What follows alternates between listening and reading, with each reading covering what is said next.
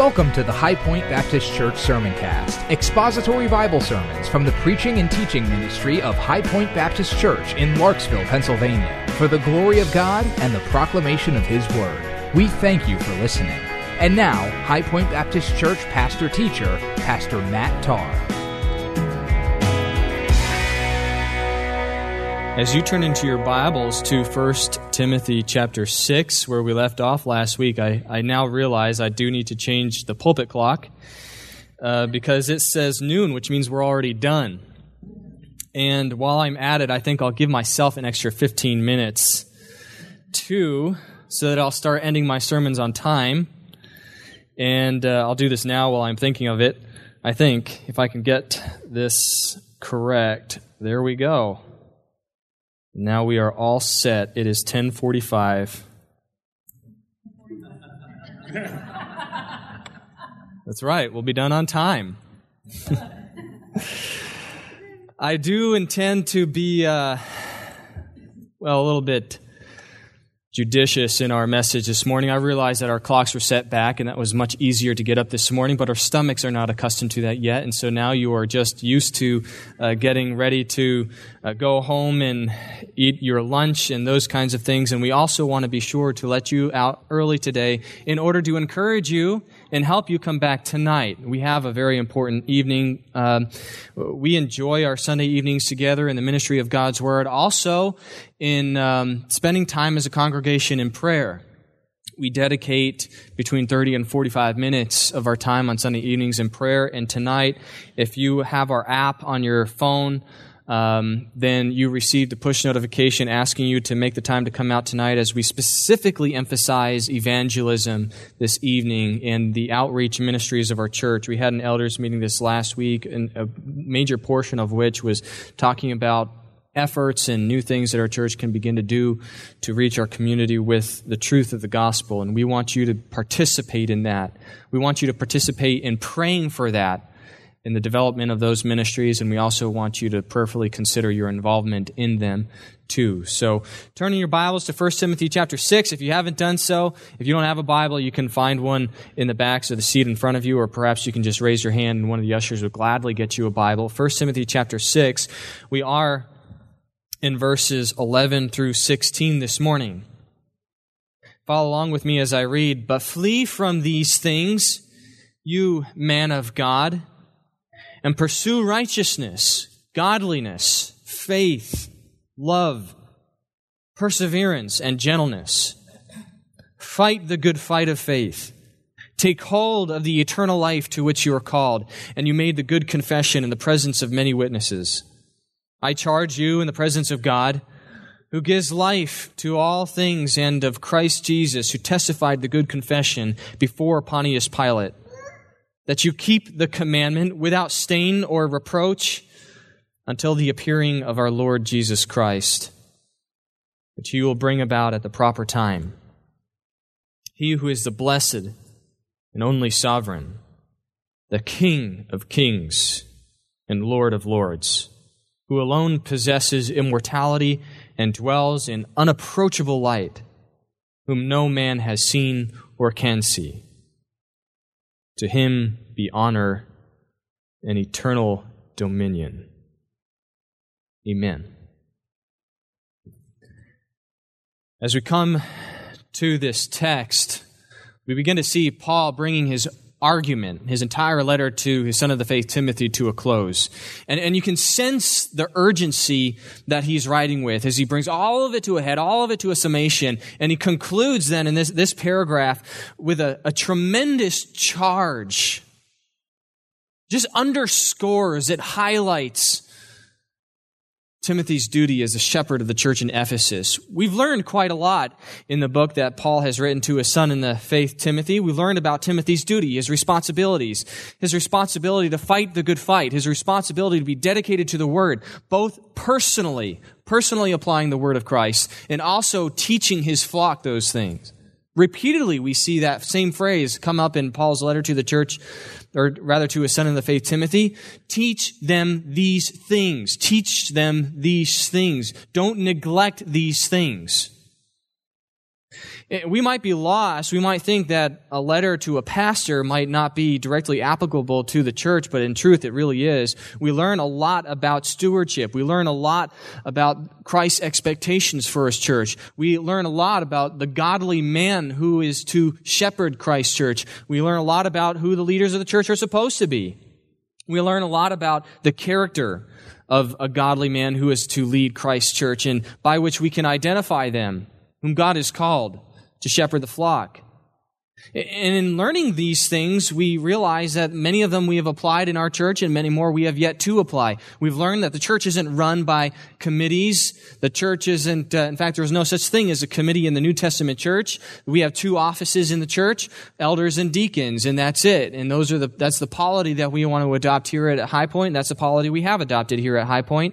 And as it's been entrusted with the overseers of the church to do that very thing, to lead the flock of God as those who would be accountable to the Lord, and Timothy notwithstanding, it is also the deacons who are exemplary in their service to the church, being a blessing to the congregation and to the overseers, Hebrews 13:17 kind of a way, in which they bring great joy to those who have been entrusted the stewardship of the church because of their faithful obedience, because of their character, their conduct, their love for the flock, their love for the Lord that is shown in their commitment to the flock, their service, their sacrificial service to Him. But now in spite of the threat that continues to rage in Ephesus, Timothy, of course, being entrusted with the responsibility to remove the overseers of the church who are disqualified, false shepherds, wolves in sheep's clothing. And we've talked about the fact that a wolf in sheep's clothing is not the image that we typically get where somebody walks into a church, or, the church is then pictured as a flock of sheep, and you picture this wolf wearing a sheep's skin, and he pretends to be one of the sheep. That's not a wolf in sheep's clothing. Because what good is a wolf that's pretending to be a sheep? Just being a member of the flock. The danger of the wolf in sheep's clothing is that he is a leader of the flock. Not so much the sheep. A wolf in sheep's clothing, the image of a person in sheep's clothing would have been the image of an Old Testament prophet, or like that of John the Baptist. One who wears the designated attire of a prophet, yet he is a wolf. A man who is distinguishing himself as a shepherd of the church.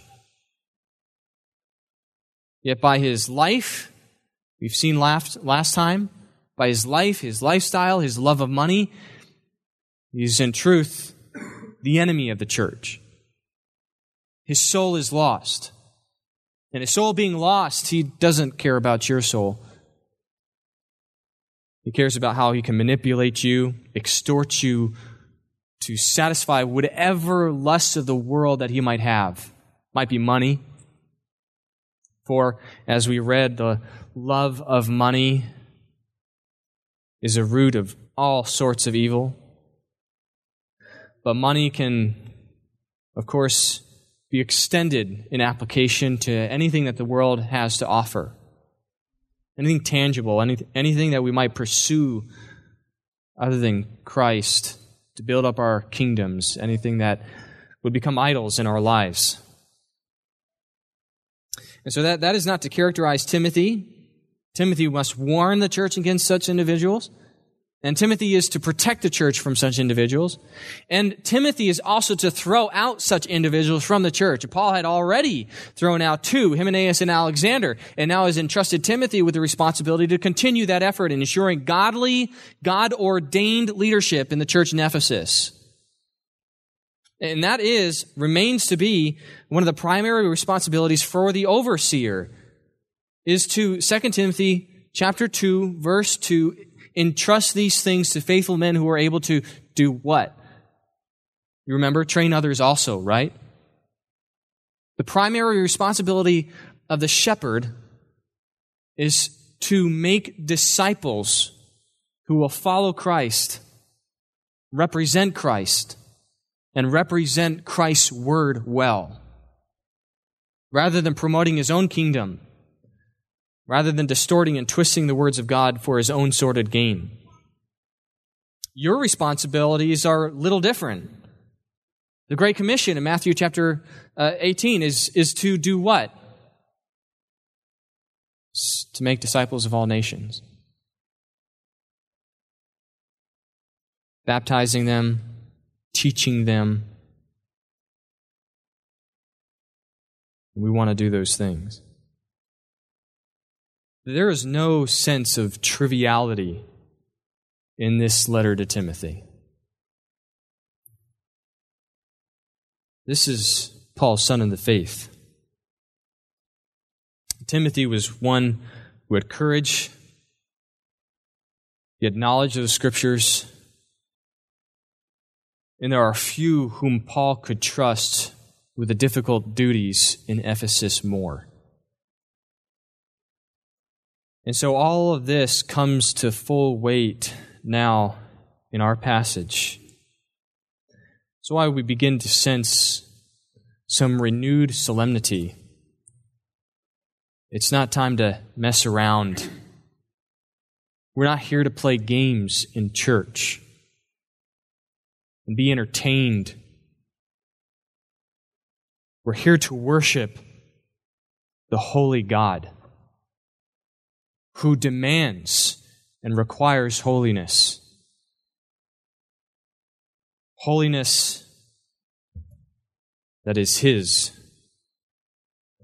reinforcing the importance that the gospel we preach is the true gospel of God, because the gospel isn't ecumenical. It's not a wide mercy gospel. Of course, Jesus said in Matthew chapter 7 that narrow is the road that leads to eternal life, and there are few who enter through also the narrow gate. It is a narrow way, and it is the only way to eternal life. And so we have to get that gospel right. The narrow gospel message that is all-sufficient. The gospel message that says that there is salvation in no one else and no other name under heaven by which you might be saved. Only by believing in Jesus Christ, receiving His perfect righteousness accredited to you by faith. Any other message is a deviation. Any other message is apostate.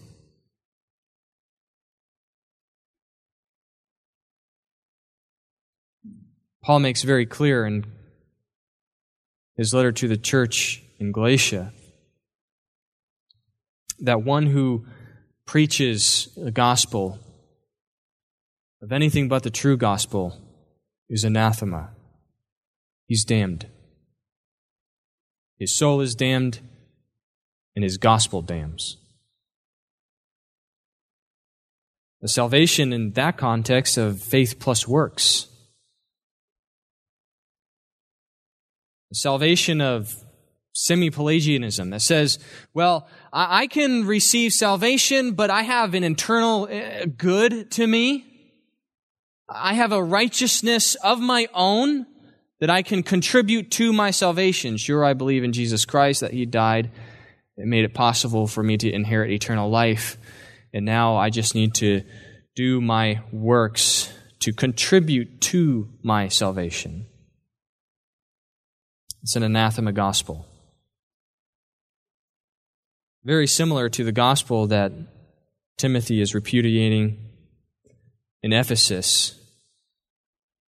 Gospel of Judaizers who are infiltrating the church, sowing gospels of legalism. Gospels that say, well, sure, salvation is by Christ, the Messiah. However, you still need to adhere to Old Testament law. We hear that repeatedly again and again in so many different forms. And so, having painted a picture of the false teacher for us in 3D imagery, Paul then contrasts the life of Timothy. But by the way, it is not that this is a passive text for you, as in you can come to the text and say, well, that's very nice. I now know what is expected of my pastor. Because as Paul sets up Timothy's character in contrast to who these false shepherds are and what characterizes them, in truth, all he articulates are the cardinal characteristics of every true Christian. And so as we proceed through, these 5 characteristics of a true shepherd, 5 commitments that he must make in order to be a man of God, you understand that these are also 5 commitments that ought to characterize you, 5 characteristics that ought to be your commitment. And if they don't, if your life is consistently characterized by that which is outside these things, I would implore you to put on the spirit of humility and honesty.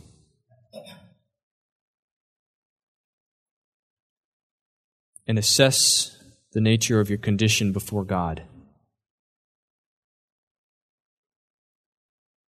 The perfect judge, the one who sees all things, including your heart, maybe has appropriately deceived so many others, even in our church. I say appropriately because by your words, by your behavior, all things appear to be consistent with the life of a Christian. But you know in your heart it's just a facade. You're just keeping up the image. You know in your heart that you want to know Scripture because you want to appear knowledgeable. You want to have the answers. You love to be right, but not because you love God's Word. A life, you know in your heart, that conforms to a form of godliness while denying its power. You heap up all these works and appear righteous, but it's actually external righteousness. It is a righteousness of your own. It is not righteousness that is born from the heart, and therefore is nothing less than hypocrisy.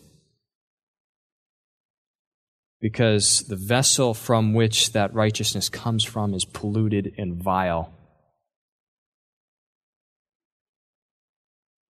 You draw water from an outhouse.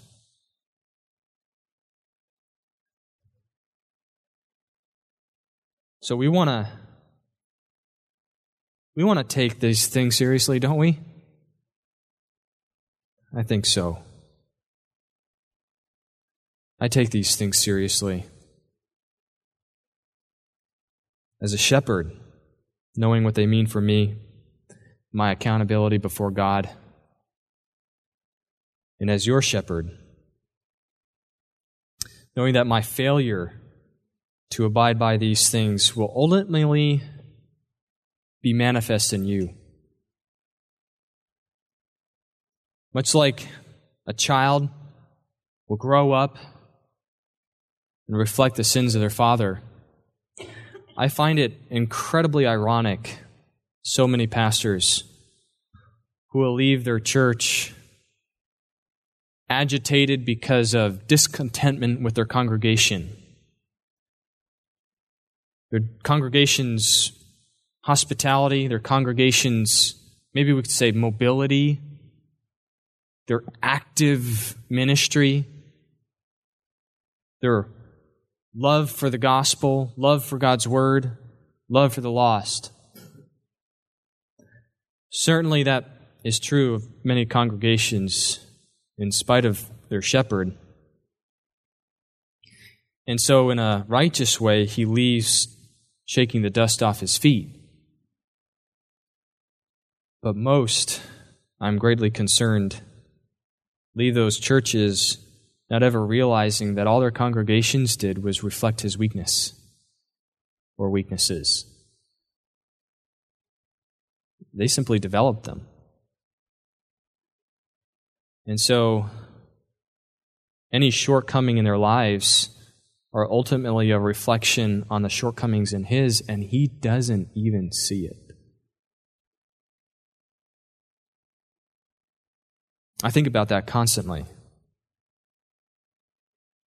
When I hear about weaknesses in our congregation,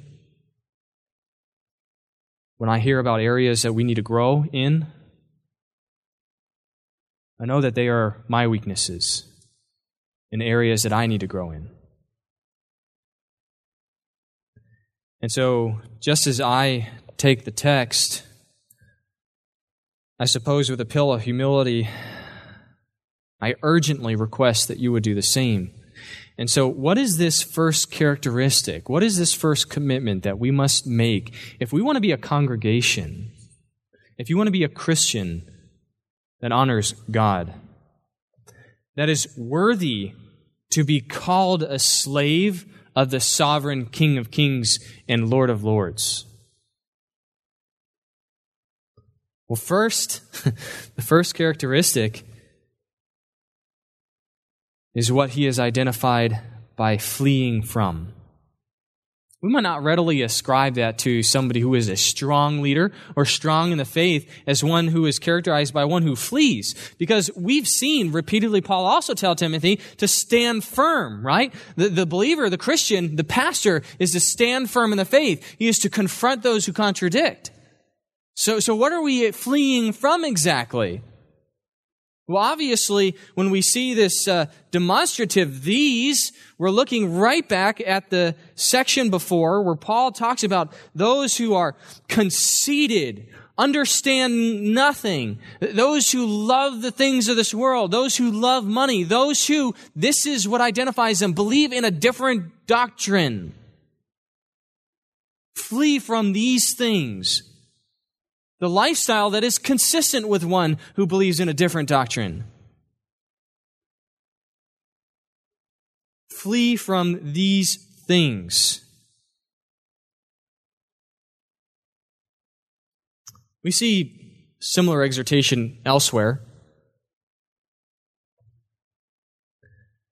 In 1 Corinthians chapter 6, verse 18, we saw a couple of months ago in our evening service as we've been working through that book, Paul says to Timothy, flee immorality. Now, obviously, there it is in the context of any sexual deviancy. Immorality that is inappropriate, porneia is the word, that is sexual in nature. Flee immorality. That is the only appropriate response. In Genesis chapter 39, you might be immediately brought to the life of Joseph, right? Joseph, who was sold into slavery by his brothers. Sold into slavery, taken off to Egypt. And by God's providence, he was actually eventually made a slave of an Egyptian who was put in charge of everything in the Egyptian's household. He was the overseer of the house, a prominent position. An honorable position. And because of his position and because he honored Christ, well, he was greatly blessed by God. Everything he touched, as it were, turned to gold. God heaped up blessings on him. And he continued to serve his Lord, continued to serve his master. Until, of course, one day in Genesis chapter 39, we read of the occasion where the wife of his master pursues him to have an affair with her. And Joseph's response is persistent. My master has entrusted me with everything in his household, and there is nothing of his that he hasn't kept from me, except you, his wife, because you are his wife. And so how can I do this thing that would bring reproach to him and would dishonor my God? And of course, you know how the story goes. She persists. one day capturing him in a room alone with no other servants nearby. And she approaches him. He flees. She snatches his garment, and she's left with nothing but the garment. Evidence of his assault. So she accuses. So he is imprisoned then for 2 years. A man who was committed to integrity, to fleeing immorality, regardless of what those consequences were. And then, by the way, continue to honor and serve God in prison. But you know what's interesting about Joseph is that not only did he continue honoring God in prison, but you know that he fled immorality, but it was because his mind trusted in his sovereignty rather than God's sovereignty. He fled immorality, but he also fled unrighteous thinking. And we know that because by Genesis chapter 45, after Joseph had been entrusted with the nation of Egypt by Pharaoh himself, as Joseph's brothers arrive in Egypt, he grants forgiveness to them.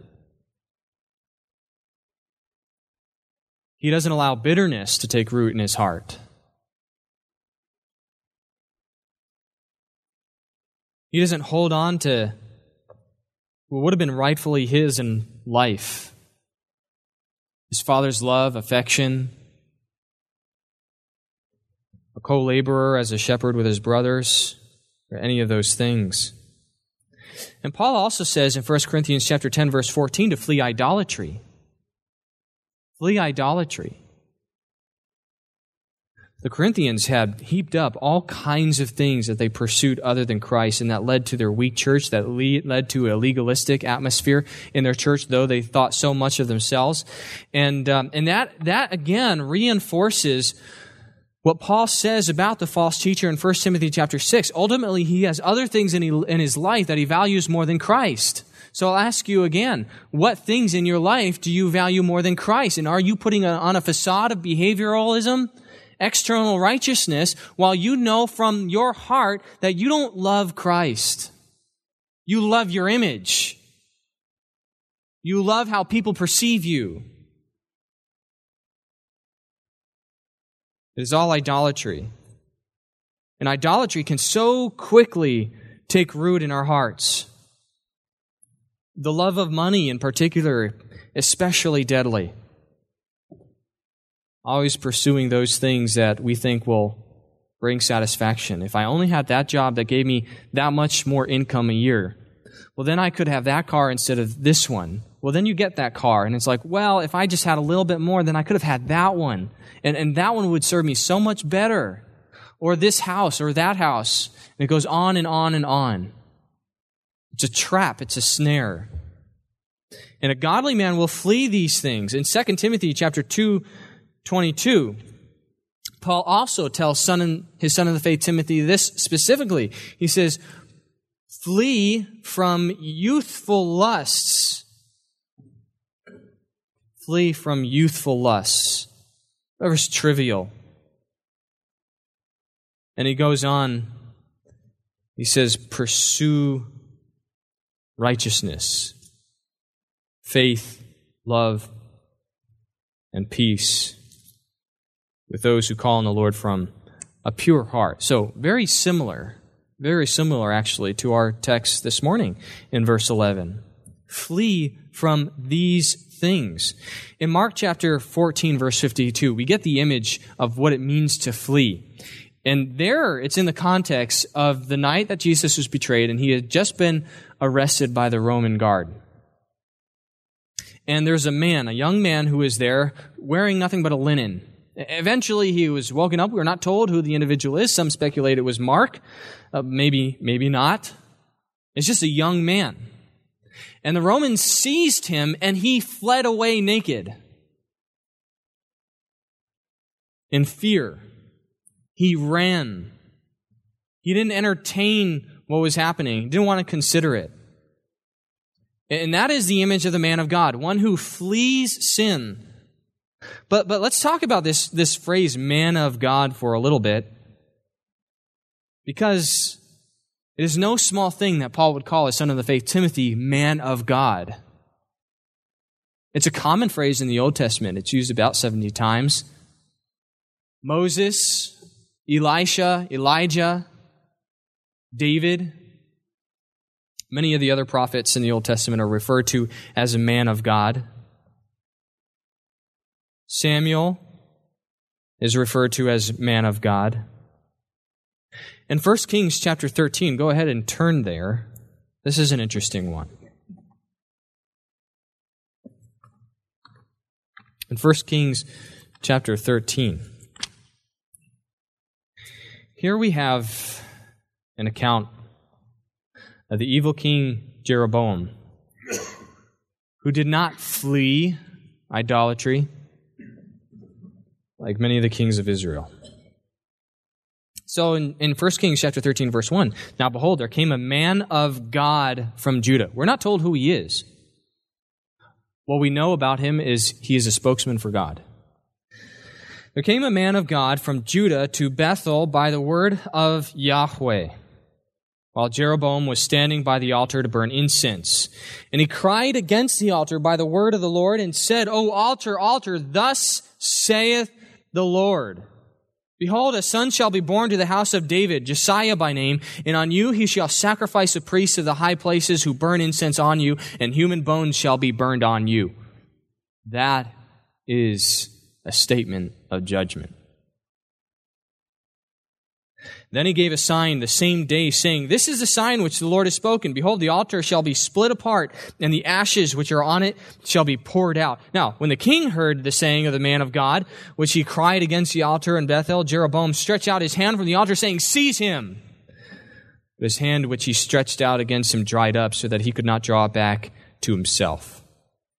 The altar was also split apart, and the ashes were poured out from the altar according to the sign which the man of God had given by the word of the Lord. And the king said to the man of God, Please entreat your Lord to God and pray for me, that my hand may be restored to me. So the man of God entreated the Lord, and the king's hand was restored to him, and it became as it was before.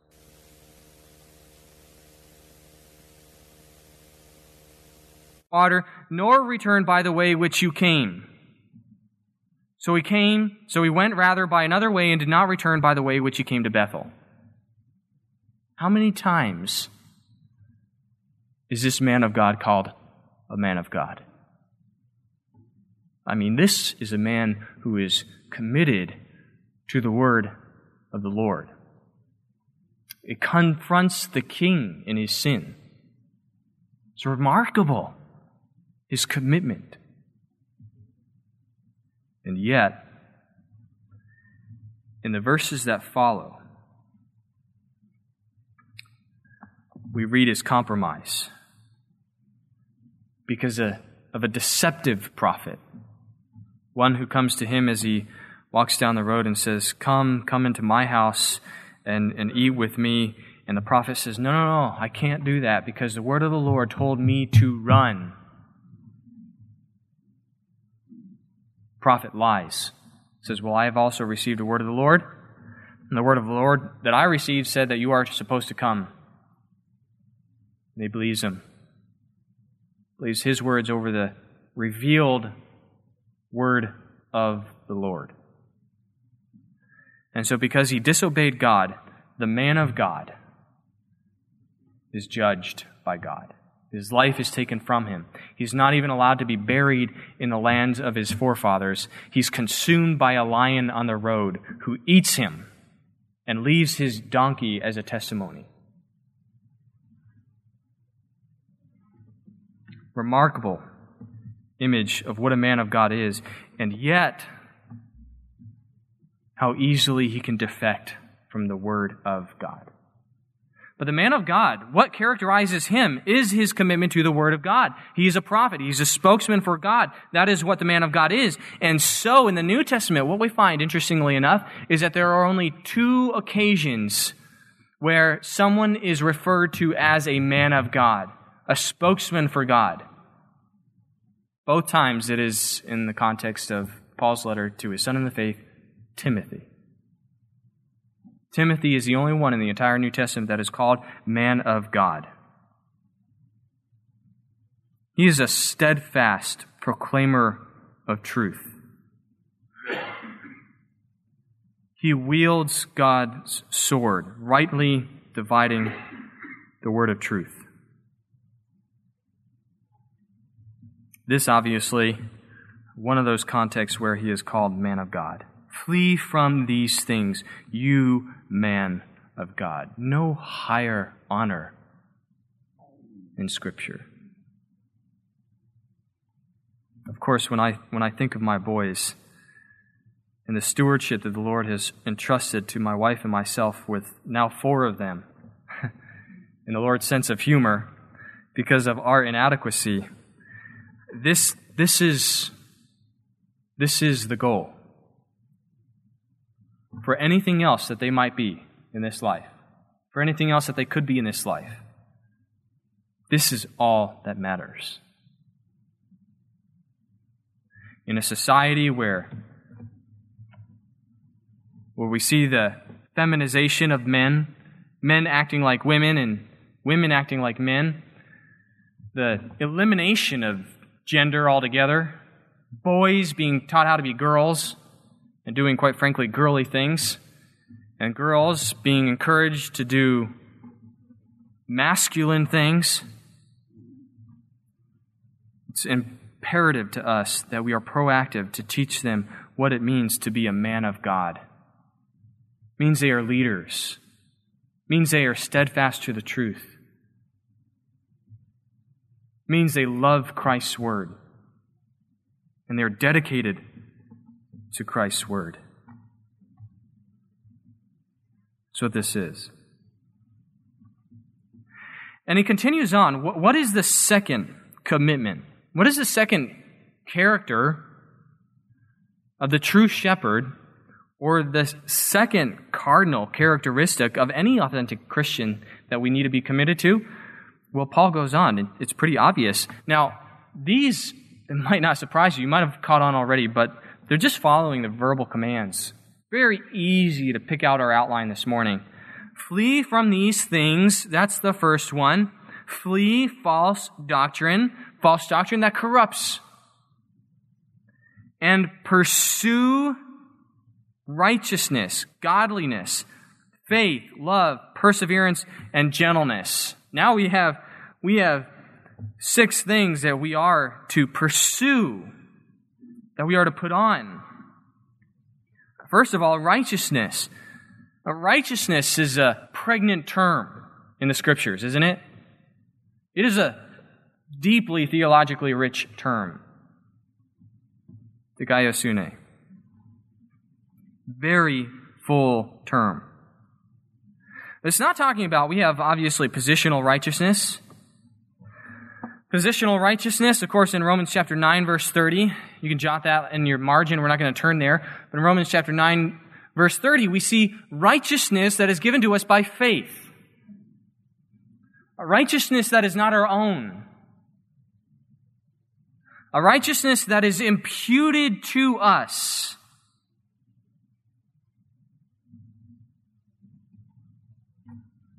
A righteousness which theologians refer to as extra nos. What Martin Luther called an alien righteousness. So, next Reformation Day, Halloween, you can dress up as an alien. And when people ask you why you're dressed up as an alien, you can say, well, because today is Reformation Day. And being Reformation Day, Martin Luther advocated the reality that because we are all sinners, we need an alien righteousness that is given to us by faith alone. A righteousness that is from outside ourselves. I'm being facetious. You can take it or leave it. But the point is, this is a righteousness that is not our own. It has to be given to us by faith, imputed to us. We have to be declared judicially righteous. We have to be such that when God looks upon us, We are justified and cleansed in His sight because Christ's atonement, His blood, has cleansed us from all sin. He sees the righteousness of His beloved Son because our sin was imputed to Him on the cross.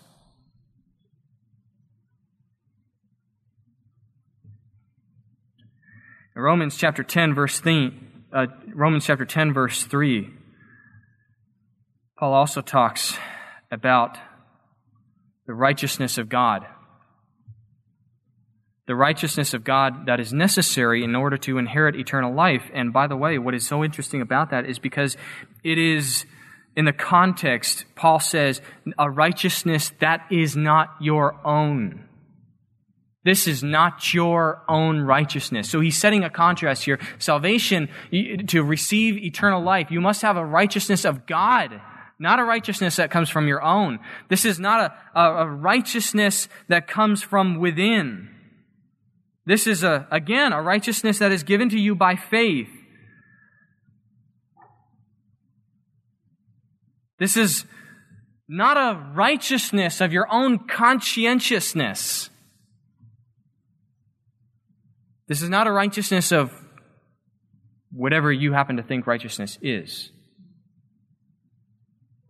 So, Paul's point in Romans 10:3, we are all held accountable to the righteousness of God, whether you're conscious of it or not.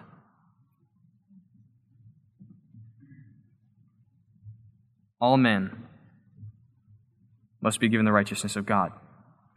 So obviously, that is a large sense of the meaning of righteousness. But here, Paul is talking about practical righteousness. He's not talking about positional righteousness here. He's talking about practical righteousness. James 3, the kind of righteousness that is the natural fruit of our faith, the natural result of regeneration. And just as it is completely illogical for a man to be resurrected from physical death, think Lazarus, at the word of the Lord, to stay in the grave and to continue to act like a dead man, so it is completely irrational, completely illogical for one who has been redeemed, for one who has been given new life in Christ, to continue to act as a sinful dead man. Well, as one who has been regenerated, one who has been given the gift of life, now pursues God, pursues what is righteous and good. He acts like a live man. He submits to the lordship of Christ. Hebrews 12. Just want to read this to you very quickly. Hebrews 12:28-29 says, "Therefore, since we have received a kingdom which cannot be shaken, let us show gratitude, by which we may offer to God an acceptable service with reverence and awe. For our God is a consuming fire." Practical righteousness. One born out of affection for what Christ has done. Proverbs 15:9. Very quickly. "The way of the wicked is an abomination to the Lord, but He loves one who pursues righteousness."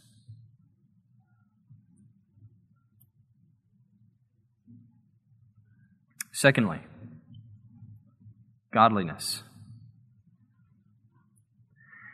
It's fascinating that Paul will reinforce the first description of the second characteristic that defines any authentic Christian, that is to be expected of any shepherd in Timothy,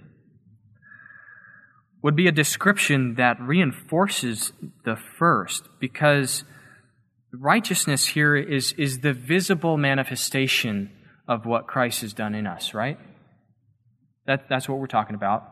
When Paul talks about righteousness, he's talking about the visible manifestation of good works because we have been regenerated by God.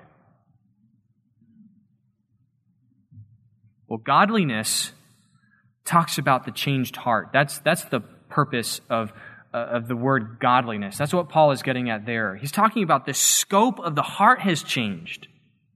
The heart of stone has been replaced with a heart of flesh. And because his heart is changed, obviously what is born from out of him is righteousness. Just like we talked about, the regenerate man will live like a regenerate man. Romans chapter 6, right? Every single time we have a baptism, this is what we're representing. The new life that we have been given in Christ. We don't leave the person stuck under the water for a reason. They've been given a new life, and therefore walk in newness of life. That is, again, Romans chapter 6, we're slaves of righteousness. In 1 Timothy chapter 4, verse 16, Paul already told Timothy, pay close attention to yourself and to your teaching. Persevere in these things, for as you do this, you will ensure salvation both for yourself and for those who hear you. Pay close attention to your godliness. In 1 Corinthians chapter 9, verses 24 to 27, obviously, we were just here recently, but Paul says to run the race that is set before us as those who want to win the prize. That's how we're supposed to run. We're just supposed to discipline ourselves to godliness. But Paul also says, holding his life out as an example, in verse 26, therefore I run in such a way as not without aim. I box in such a way as not beating the air, but I discipline my body and make it my slave so that after I preach to others, I myself will not be disqualified. What he's saying there is that he buffets his body. I discipline my body. I buffet my body. Now, listen, folks. This is no pillow fight. He's not taking a silken tissue and swatting you across the cheek with it. I remember my grandmother had a paddle, and it was the kind of paddle that you might expect from any grandmother. It was a paint stick with a heart, and it was heavily padded, and I loved it.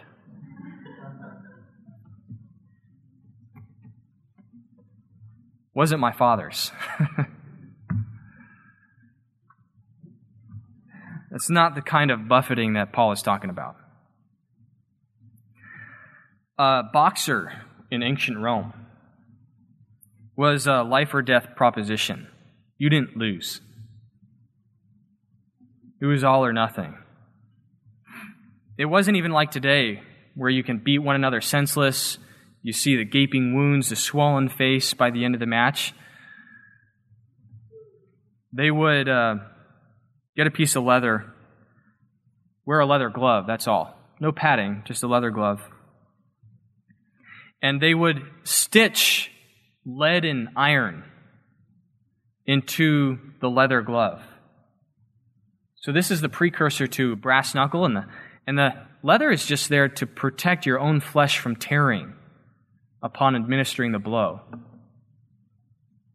That's the kind of boxing that Paul talks about. That's the discipline that he's talking about. And by the way, it was life or death. But if you lost and lived, your eyes would be gouged out.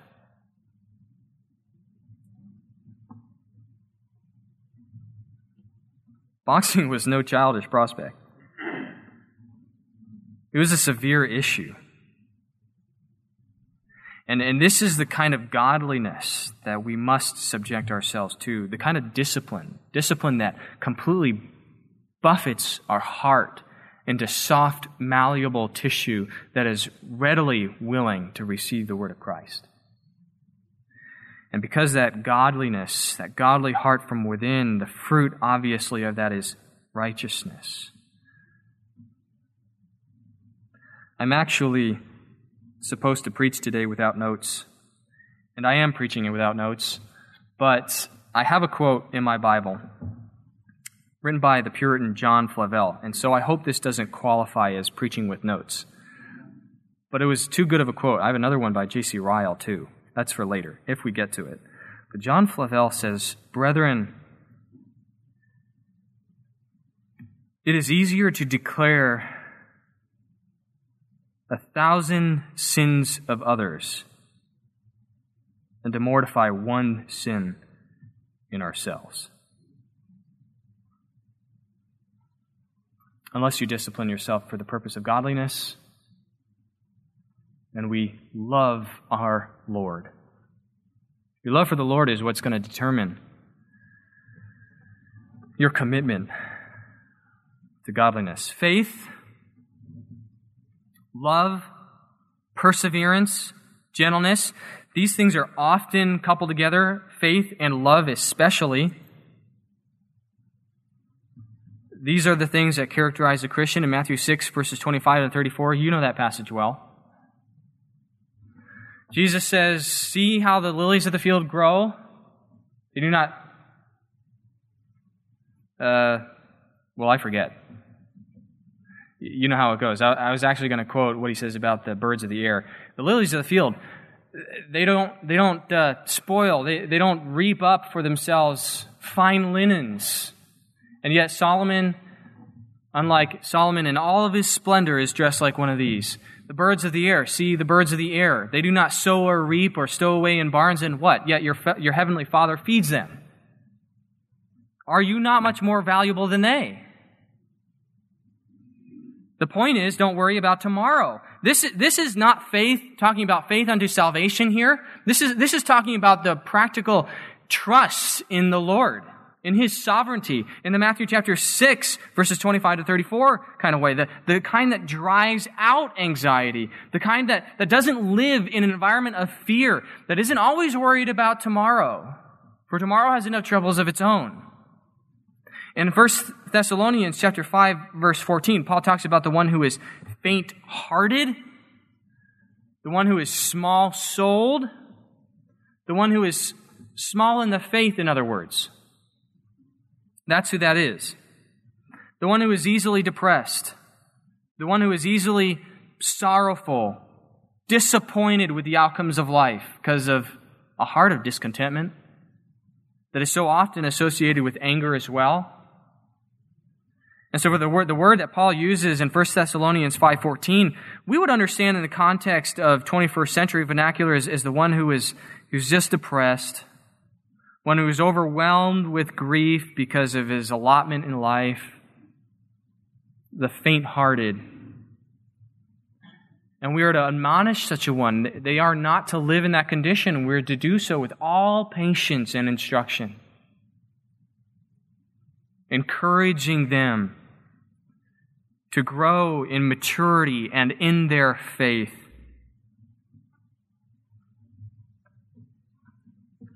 And in their love. Interestingly, in 1 John chapter 4, you know that in 1 John, John writes to the church because they had lost, they had feared that they had lost God's love. There are those who are propagating sort of a mystic form of righteousness. And in 1 John 4:18, John writes, there is no fear in love, but perfect love casts out fear, because fear involves punishment, and the one who fears is not perfected in love. So love and faith are directly proportionate with one another. And Paul goes on, actually, in the verses that precede this, in verses 7 to 12, beloved, let us love one another, for love is from God. And everyone who loves is born of God and knows God. The one who does not love does not know God, for God is love. By this, the love of God was manifested in us, that God has sent His only begotten Son into the world so that we might live through Him. And in this is love.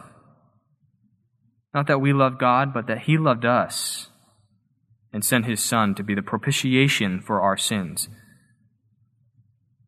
Beloved, if God so loved us, we also ought to love one another. In other words, The one who is a Christian loves because he loves what God loves. A true Christian loves what God loves. Also, perseverance. I am quickly running out of time. I'm trying to evaluate how to approach, because we're only on our second of our 3 points. Believe me when I say that my notes help me stay disciplined and get my sermon out. It doesn't seem like that the most of the time, but when I'm without notes, it's all the worse. So, I thought I'd be letting you out on time. I'm not, but early. I will let you out on time. That is my commitment, because again, I want you to be here tonight to join us in prayer for the lost in our area. But you also perseverance. 1 Thessalonians 5:21, you know that. Hold fast to which is good. That's the idea. Holding fast. Actually, it's the same word.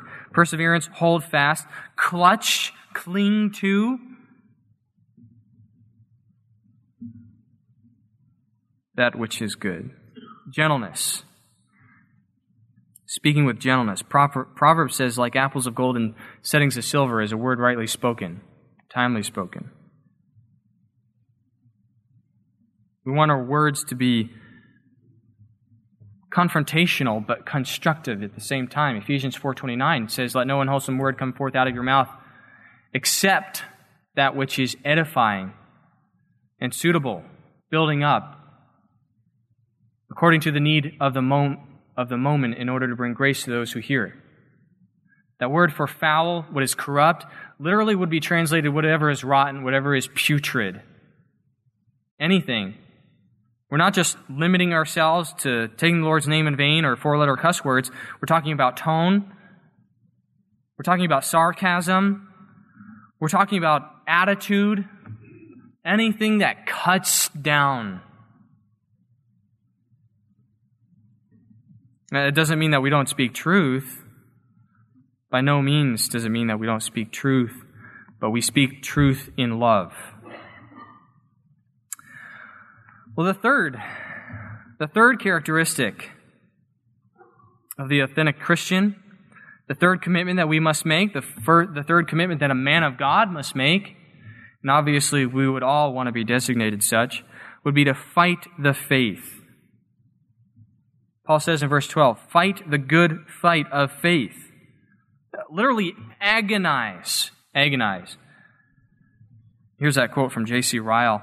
He says, it is a fight of absolute necessity. Think not that in this war you can remain neutral and sit still. Such a line of action may be possible in the strife of nations when the world's in war, but such an action's utterly impossible in the conflict which concerns the soul.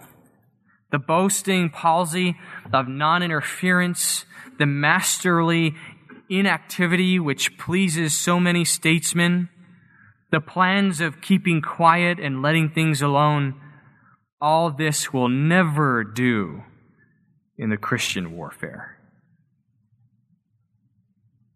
This is about doctrinal dogmatism. Do you know why? Jesus warns us why in his Sermon on the Mount in Matthew chapter 7, verses 15 to 20. He says, beware of the false prophets who come to you in sheep's clothing, but inwardly are ravenous wolves.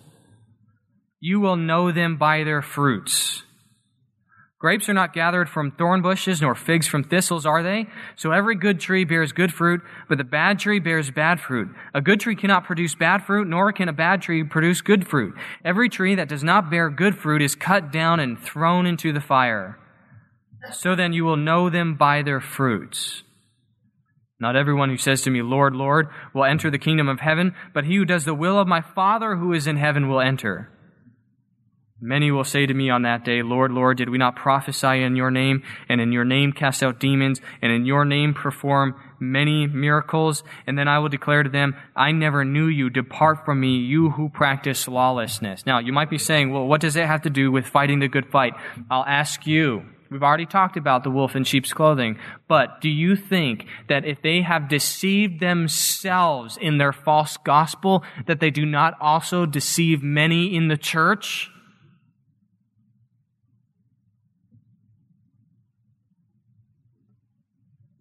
Paul says it's possible in Galatians. He calls you bewitched.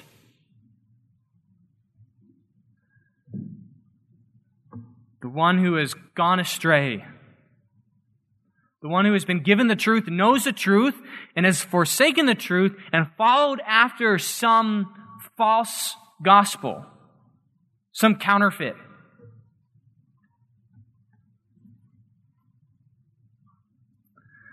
We know Paul's commitment to this in 1 Timothy as a whole. If you look back in 1 Timothy chapter 1, just to kind of remind you of these things, in 1 Timothy chapter 1, verse 3 and 4, as I urge you upon my departure for Macedonia, remain on at Ephesus so that you may instruct certain men not to teach strange doctrines, nor pay attention to myths and endless genealogies which give rise to mere speculation rather than furthering the administration of God, which is by faith. Verse 18, this command I entrust to you, Timothy, my son, in accordance with the prophecies previously made concerning you, that by them you fight the good fight, keeping faith and a good conscience, which some have rejected and suffered shipwreck regarding their faith.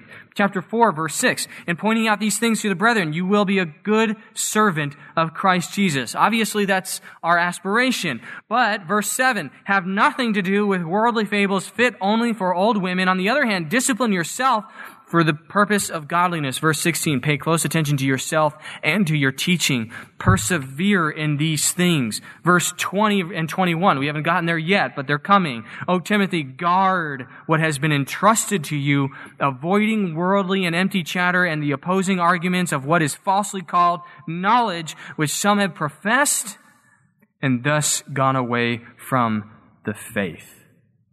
Grace be with you.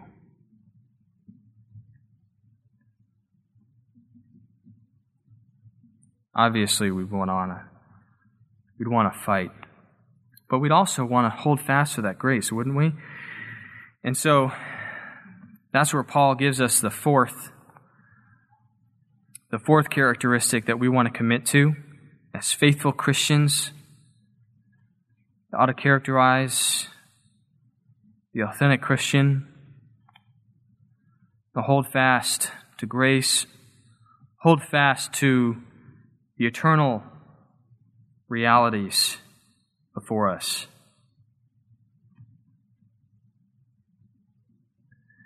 Paul says, verse 12, take hold of the eternal life to which you are called, and you made the good confession in the presence of many witnesses. Clench.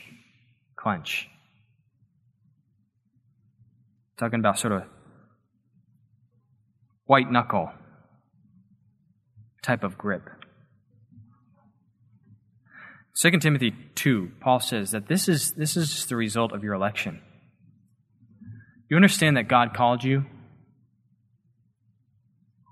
And God called you has a purpose for you to accomplish. And therefore you need to hold fast to your effectual calling. Romans 8:30. And last of all, we're to keep the commandment. What's that? Very simple. The commandment here that we keep without stain or reproach until the appearing of our Lord Jesus Christ. We do it tirelessly. We do it with discipline. We're fighting for it. We're holding fast to it. We're pursuing it.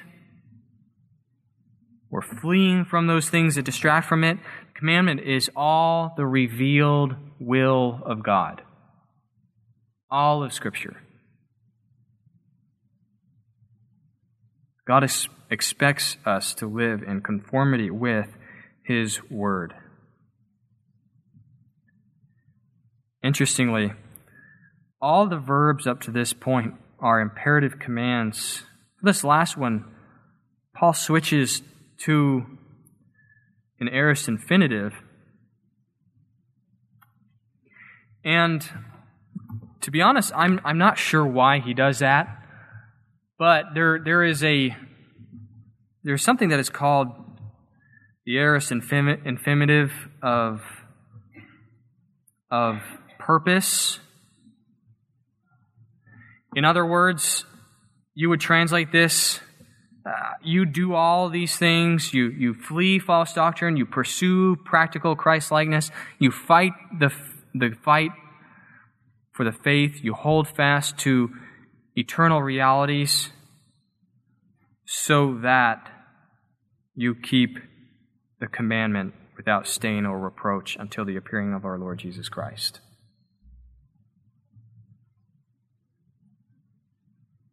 Which he is faithful to bring about in the proper time.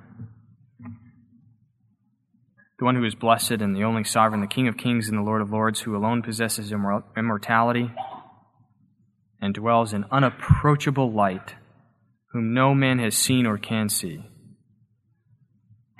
And of course, then to him be honor and eternal dominion. Amen. Let's close in prayer. Father, you have called each of us to a high and noble calling. You have entrusted us with a tremendous stewardship. We thank you that your grace is sufficient and that your word is complete. We're not left wanting of anything as we pursue holiness and righteousness and proclaim your truth to the world. Lord, we pray that by your grace we would be faithful, just as by your grace we can inherit eternal life. We pray these things in your Son's name. Amen. You've been listening to the expository Bible teaching of our pastor-teacher, Pastor Matt Tarr, on the High Point Baptist Church Sermoncast, and we pray you have been blessed by what you've heard. If you have any questions about the gospel of our Lord and Savior Jesus Christ, or if you would like to speak with someone concerning salvation through faith, please reach out to us right away. It would be a great joy and blessing to minister to you. Contact information can be found on our website. If you have any additional questions or comments regarding this sermon, would like to know more about our church, or would like to submit a prayer request, just visit us online at highpointbaptist.church. Additional sermons can be found on the Sermoncast page of our website and may be downloaded or streamed free of charge. Our website again is highpointbaptist.church. Thank you again for listening. May grace and peace be multiplied to you in the knowledge of God and of Jesus our Lord. Copyright 2018, High Point Baptist Church, all rights reserved.